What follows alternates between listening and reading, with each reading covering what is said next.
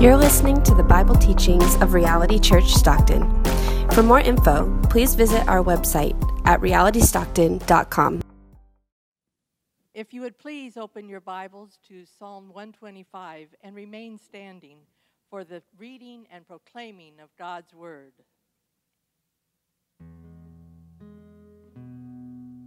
Our reading this morning is Psalm 125. Those who trust in the Lord are like Mount Zion, which cannot be moved but abides forever. As the mountains surround Jerusalem, so the Lord surrounds his people, from this time forth and forevermore. For the scepter of wickedness shall not rest on the land allotted to the righteous, lest the righteous stretch out their hands and do wrong. Do good, O Lord, to those who are good, and to those who are upright in their hearts. But those who turn aside to their crooked ways, the Lord will lead away the evildoers. Peace be upon Israel. This is the word of the Lord. Well, good morning. We are continuing our series, The Pilgrim's Playlist. We're walking through the Psalms of Ascent. These are the ancient songs of faith that men, women, and children would sing as they journeyed to Jerusalem to worship the living God. And throughout the Psalms of Ascent, what you will notice is that the city of Jerusalem is going to continue to appear. And the reason is it becomes the sort of central symbol of home for the believer. When we read this term, or we read about the city Jerusalem in the Psalms of Ascent, we are to begin to think about our home with God together. Now, if you're familiar with an individual named James Corden, he's got this sort of late night show, and he's got this famous skit called Carpool Karaoke. And the premise is that he picks up these celebrities, they get in the car, come to find out he's probably not driving, but whatever, and they begin to sing these celebrities' songs as a good old fun time. So a few years ago, he picks up Chris Martin from Coldplay. And they're singing through the Coldplay catalog, and they come to one of their most famous songs, Viva La Vida. And there's this chorus where it goes, I hear Jerusalem bells are ringing, Roman cavalry choirs are singing. And they're singing that chorus, and Chris Martin turns down the radio. He's like, wait, mate. What did you just say? And Corden responds. He says, a few cherished bells are ringing. And Martin's like, oh, okay. And Corden's like, wait, is that not it? And he's like, no, don't worry about it. It's okay. This is music. We'll go with that. And so Corden presses him, and he says, no, tell me what the words are so I can get them right. Now, I may be looking too far into this, but it's interesting to me that the word that he was mixing up was Jerusalem, the place of peace and protection for God's people. And he was mixing up this place with the phrase, a few cherished. So think about that. One single distinct place versus a number of vague things. And so Martin's response was, this is music. It's creative. It's art. You sing your thing, I'll sing my thing. No big deal. Who's to say who's right?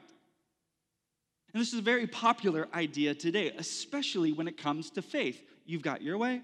I got my way.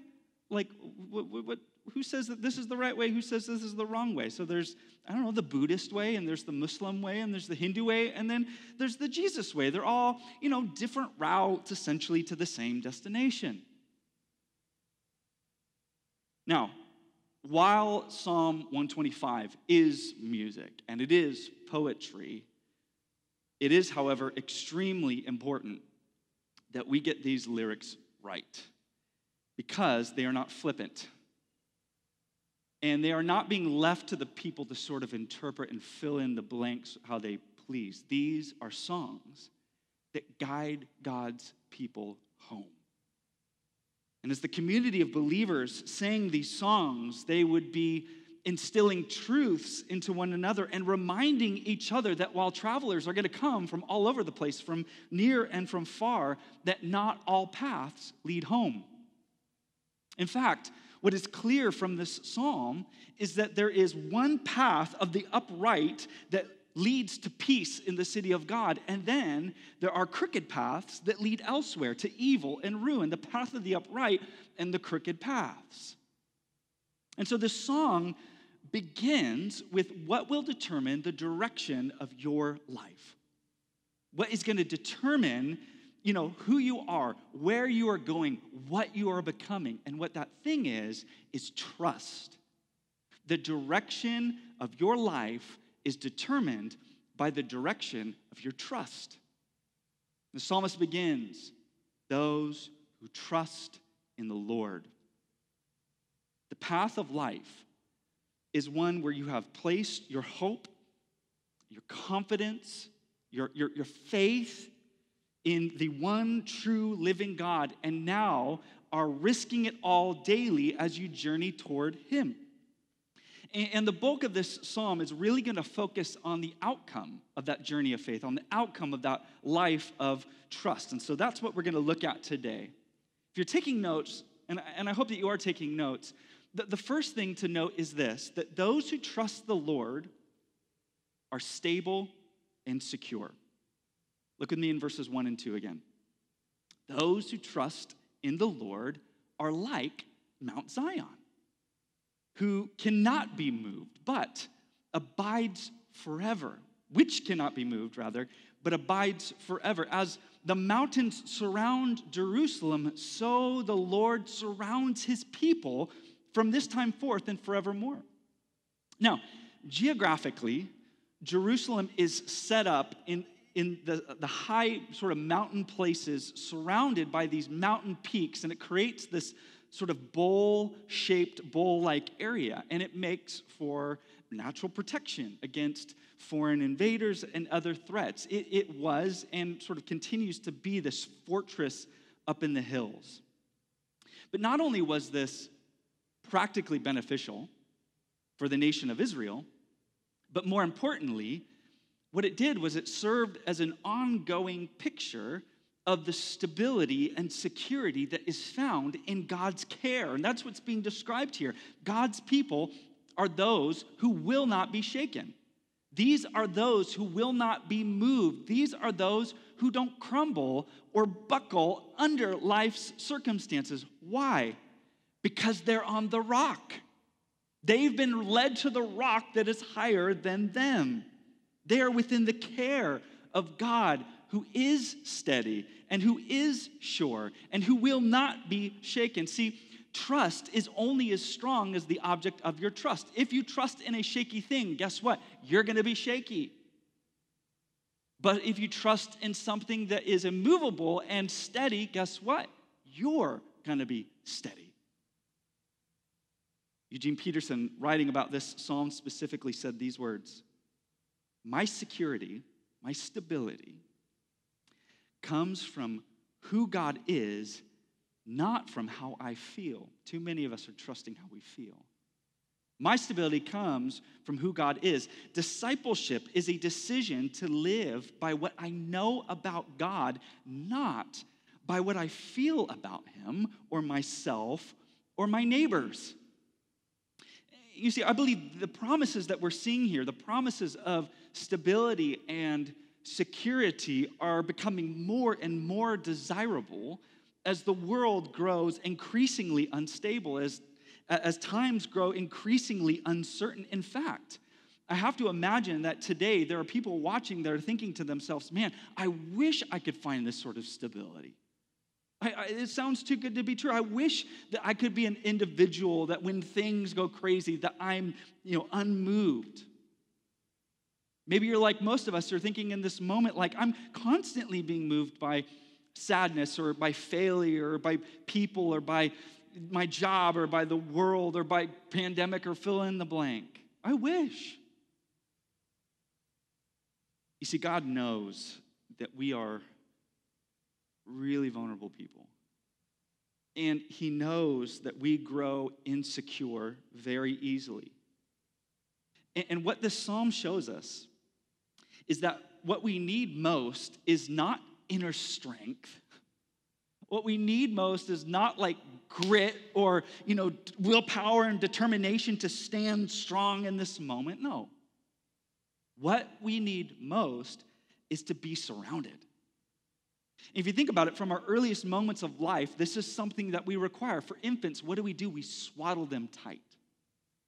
For our little children, there are security blankets and, the plethora of stuffed animals around their bed. They're surrounded by these things of security, and all throughout life, the items may change. It may go from a swaddling cloth to stuffed animals to fill in the blank, but that need to be surrounded never goes away.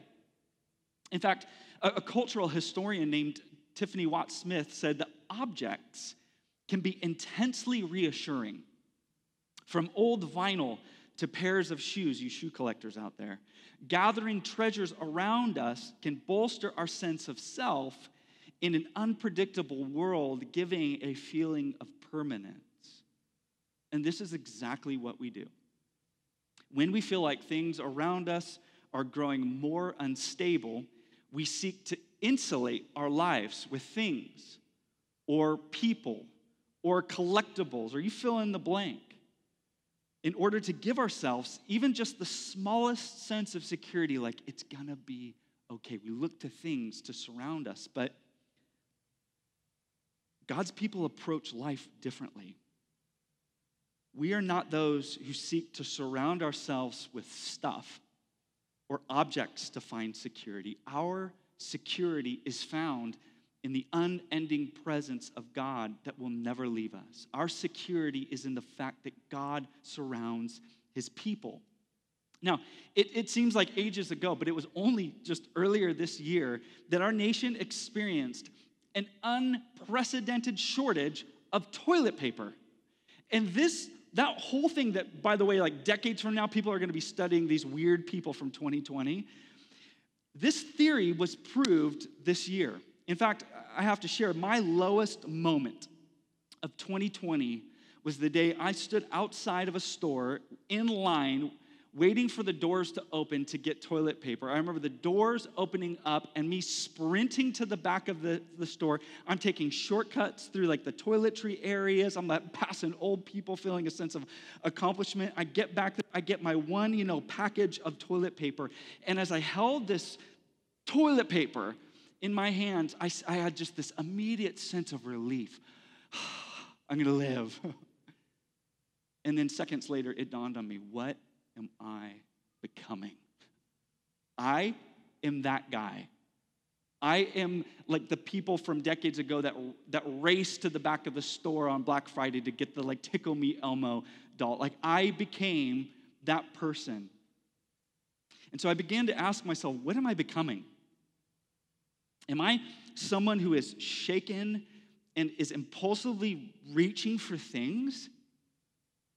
Or am I someone who is steady and trusts that I am surrounded by God? In the Old Testament, there's a prophet named Elisha. And Elisha was graced by God with these particular insights on how Israel's enemies were planning to attack them. And the king of Syria figures out that it's Elisha that's responsible for this, and he's infuriated, how he's anticipating all their moves. And so he sends an army to seize Elisha, to stop this. And it says in 2 Kings 6, so he sent their horses and chariots and a great army, and they came by night and surrounded the city. And when the servant of the man of God rose early in the morning and he went out, behold, an army with horses and chariots was all around the city. And the servant said, alas, my master, what shall we do? Oh my gosh, we're surrounded. What should we do? But isn't this us? The pressure's up. We're surrounded by difficulty. And what is our immediate response? What can I do? What are the resources that I can gather right now to make sure that I weather this storm? And it goes on to say this. He, speaking of Elisha, said, do not be afraid.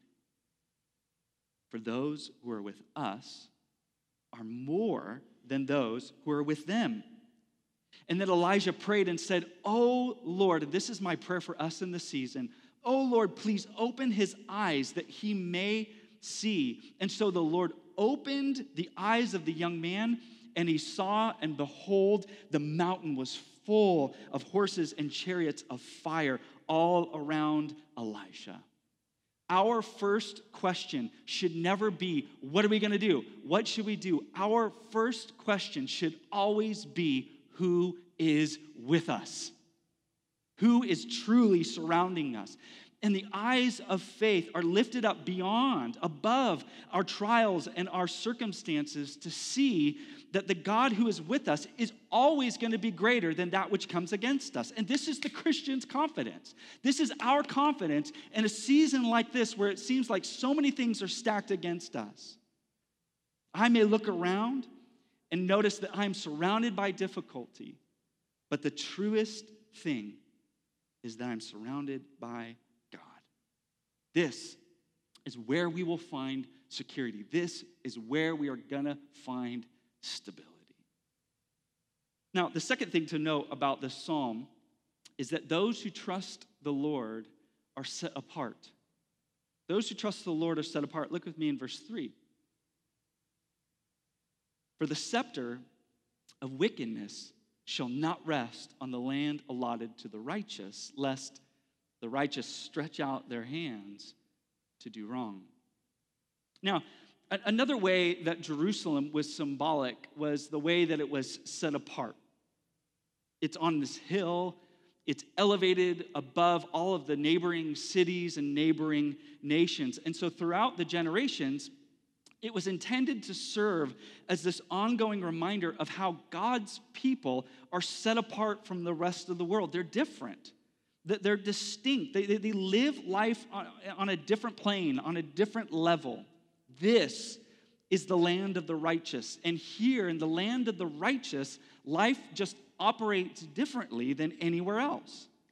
And so as these travelers would come and ascend the Mount Zion to the city of God, they would be reminded of God's plan of redemption to rescue people out of the world, out of brokenness and sin and wickedness and evil, and into a life of holiness. And so each step as they ascended, remember the songs of ascent, was a practical reminder that we are a set-apart people being taken out of the way of the world.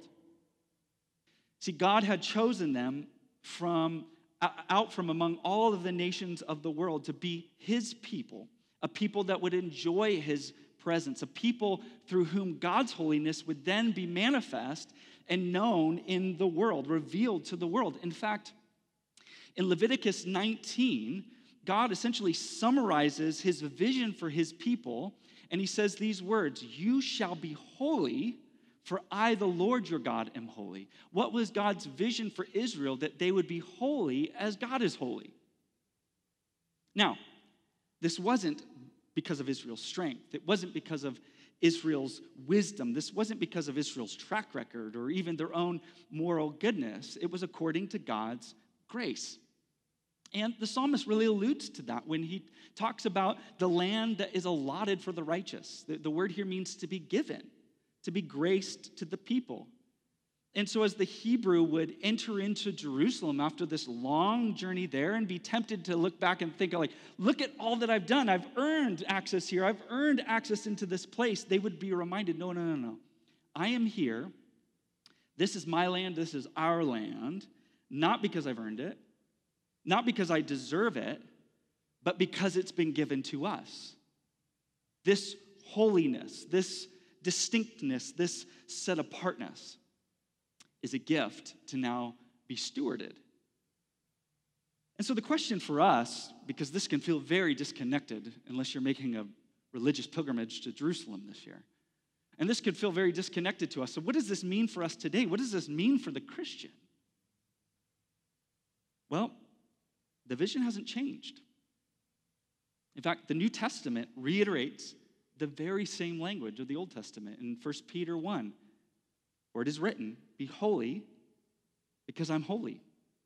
What God desired for Israel, be holy, he desires for the Christian church. Be holy. And as the Hebrews would ascend to this set apartness, so we are called to rise above the ways of the world. We, as God's people, are called to be set apart and to live differently, to live out these distinct lives. But the Christian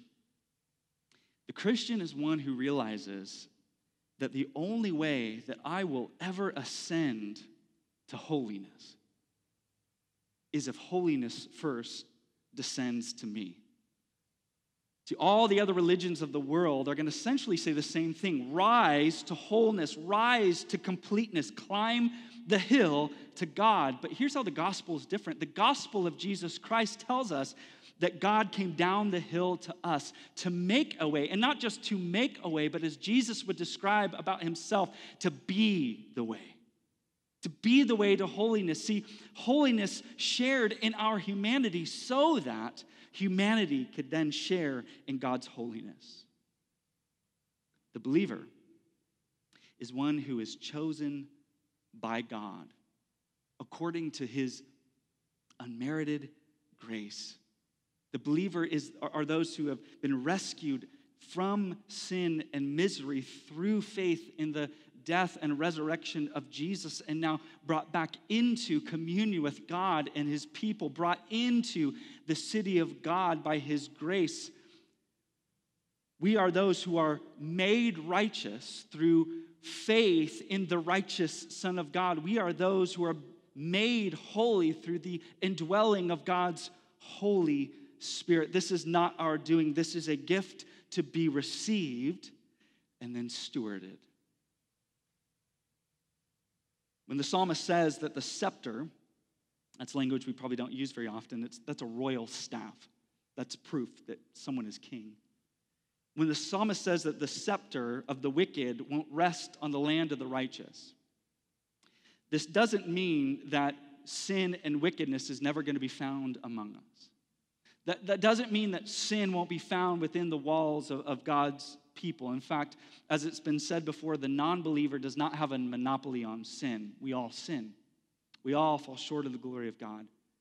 And as the psalmist says, even the hands of the righteous are going to be constantly tempted to reach out to do wrong. So what does this mean? This means that wickedness won't be allowed to rule.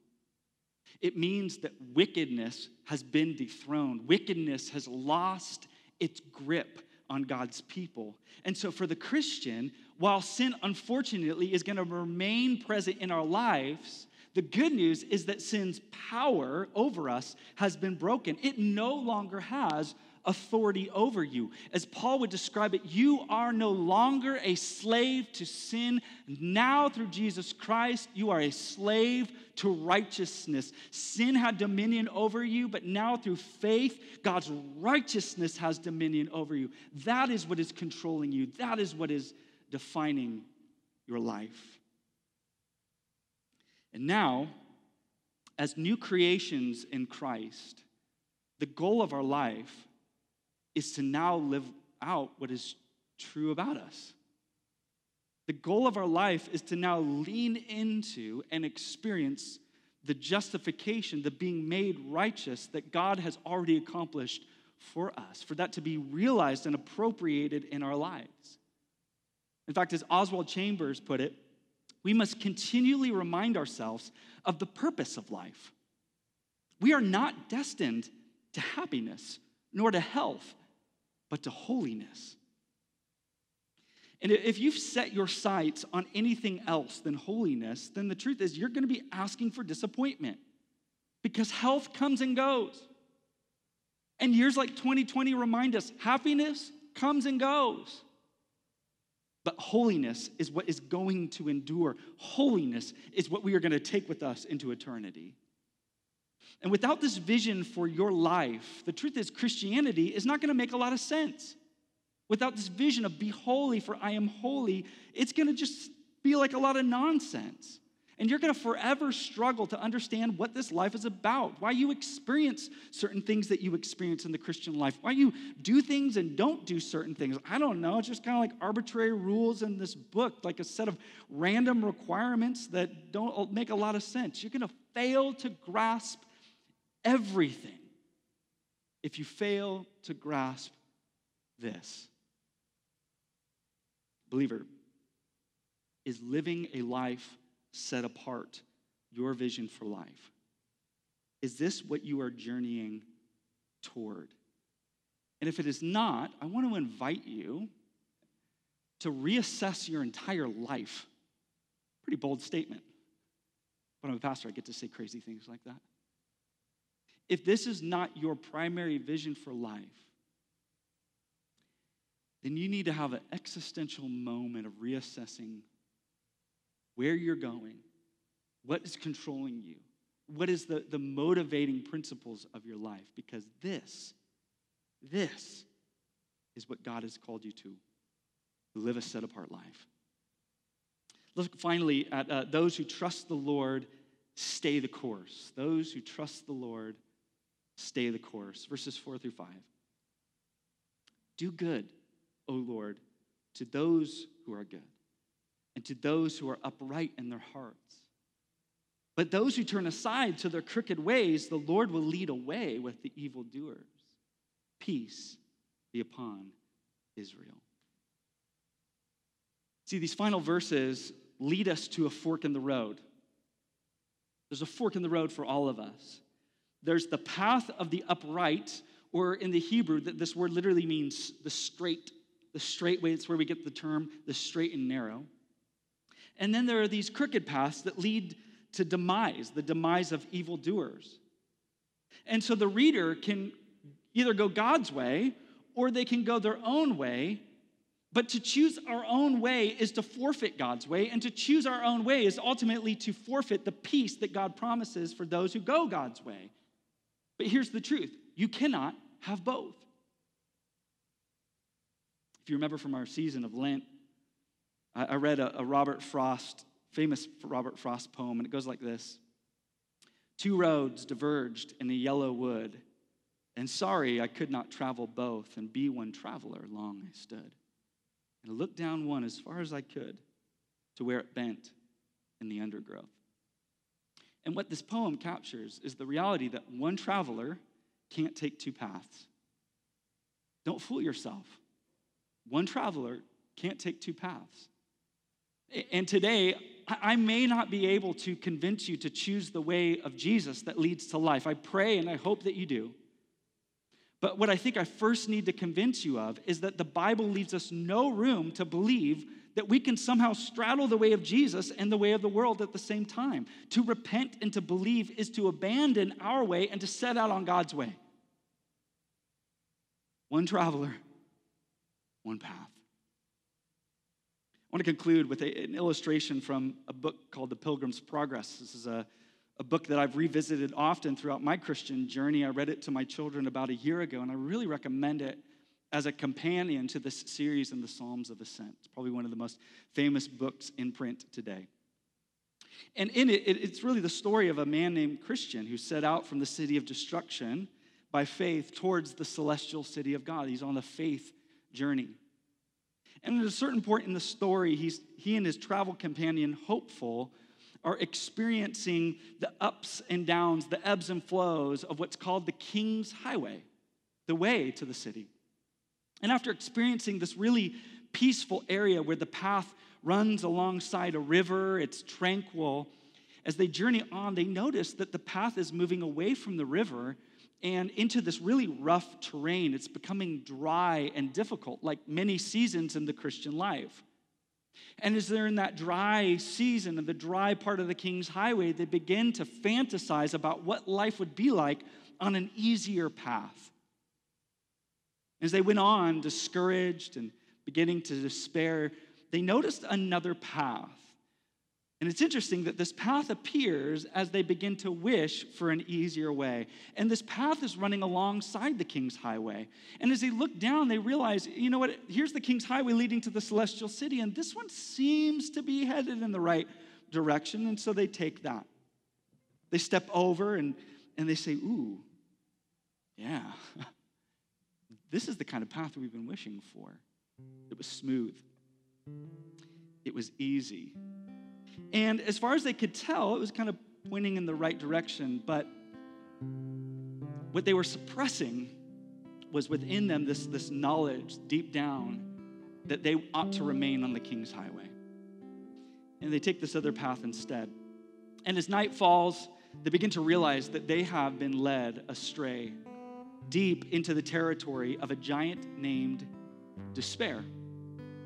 And so as they're sleeping, they're awoken to this giant standing over them, and he seizes them and he throws them into this dungeon called doubt. And they're sitting in this dungeon for days, starving on the brink of despair. The giant keeps coming in and it's like, hey, you might as well just take your life now because it is over for you.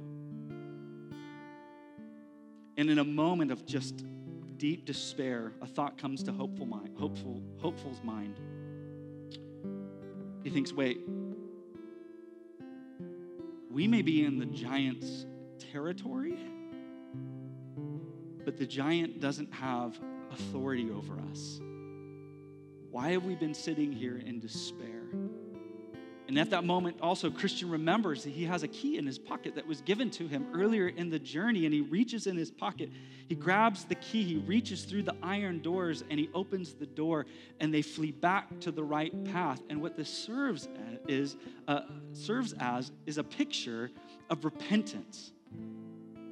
They flee from the shortcut way. They flee from this path back to the King's highway. And what this is a picture of is the hope that remains for every man and woman that repents and returns to the way of the Lord. You may find yourself in that place today. You are wishing, man, I wish this life was a little bit easier. And at that moment of your wish, you see the easier path arise. You think, it seems to be leading in the right direction.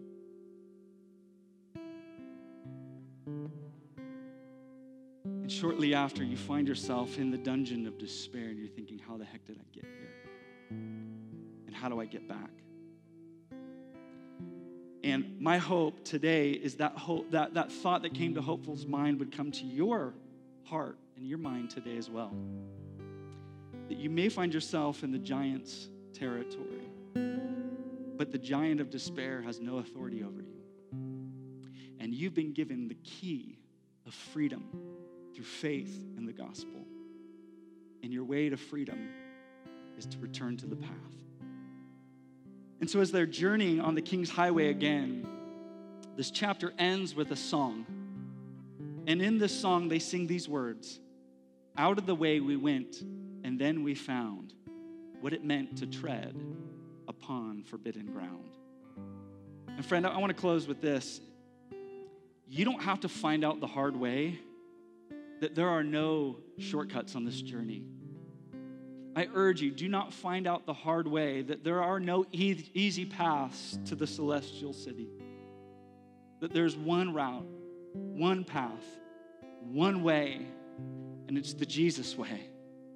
It's faith in Jesus Christ.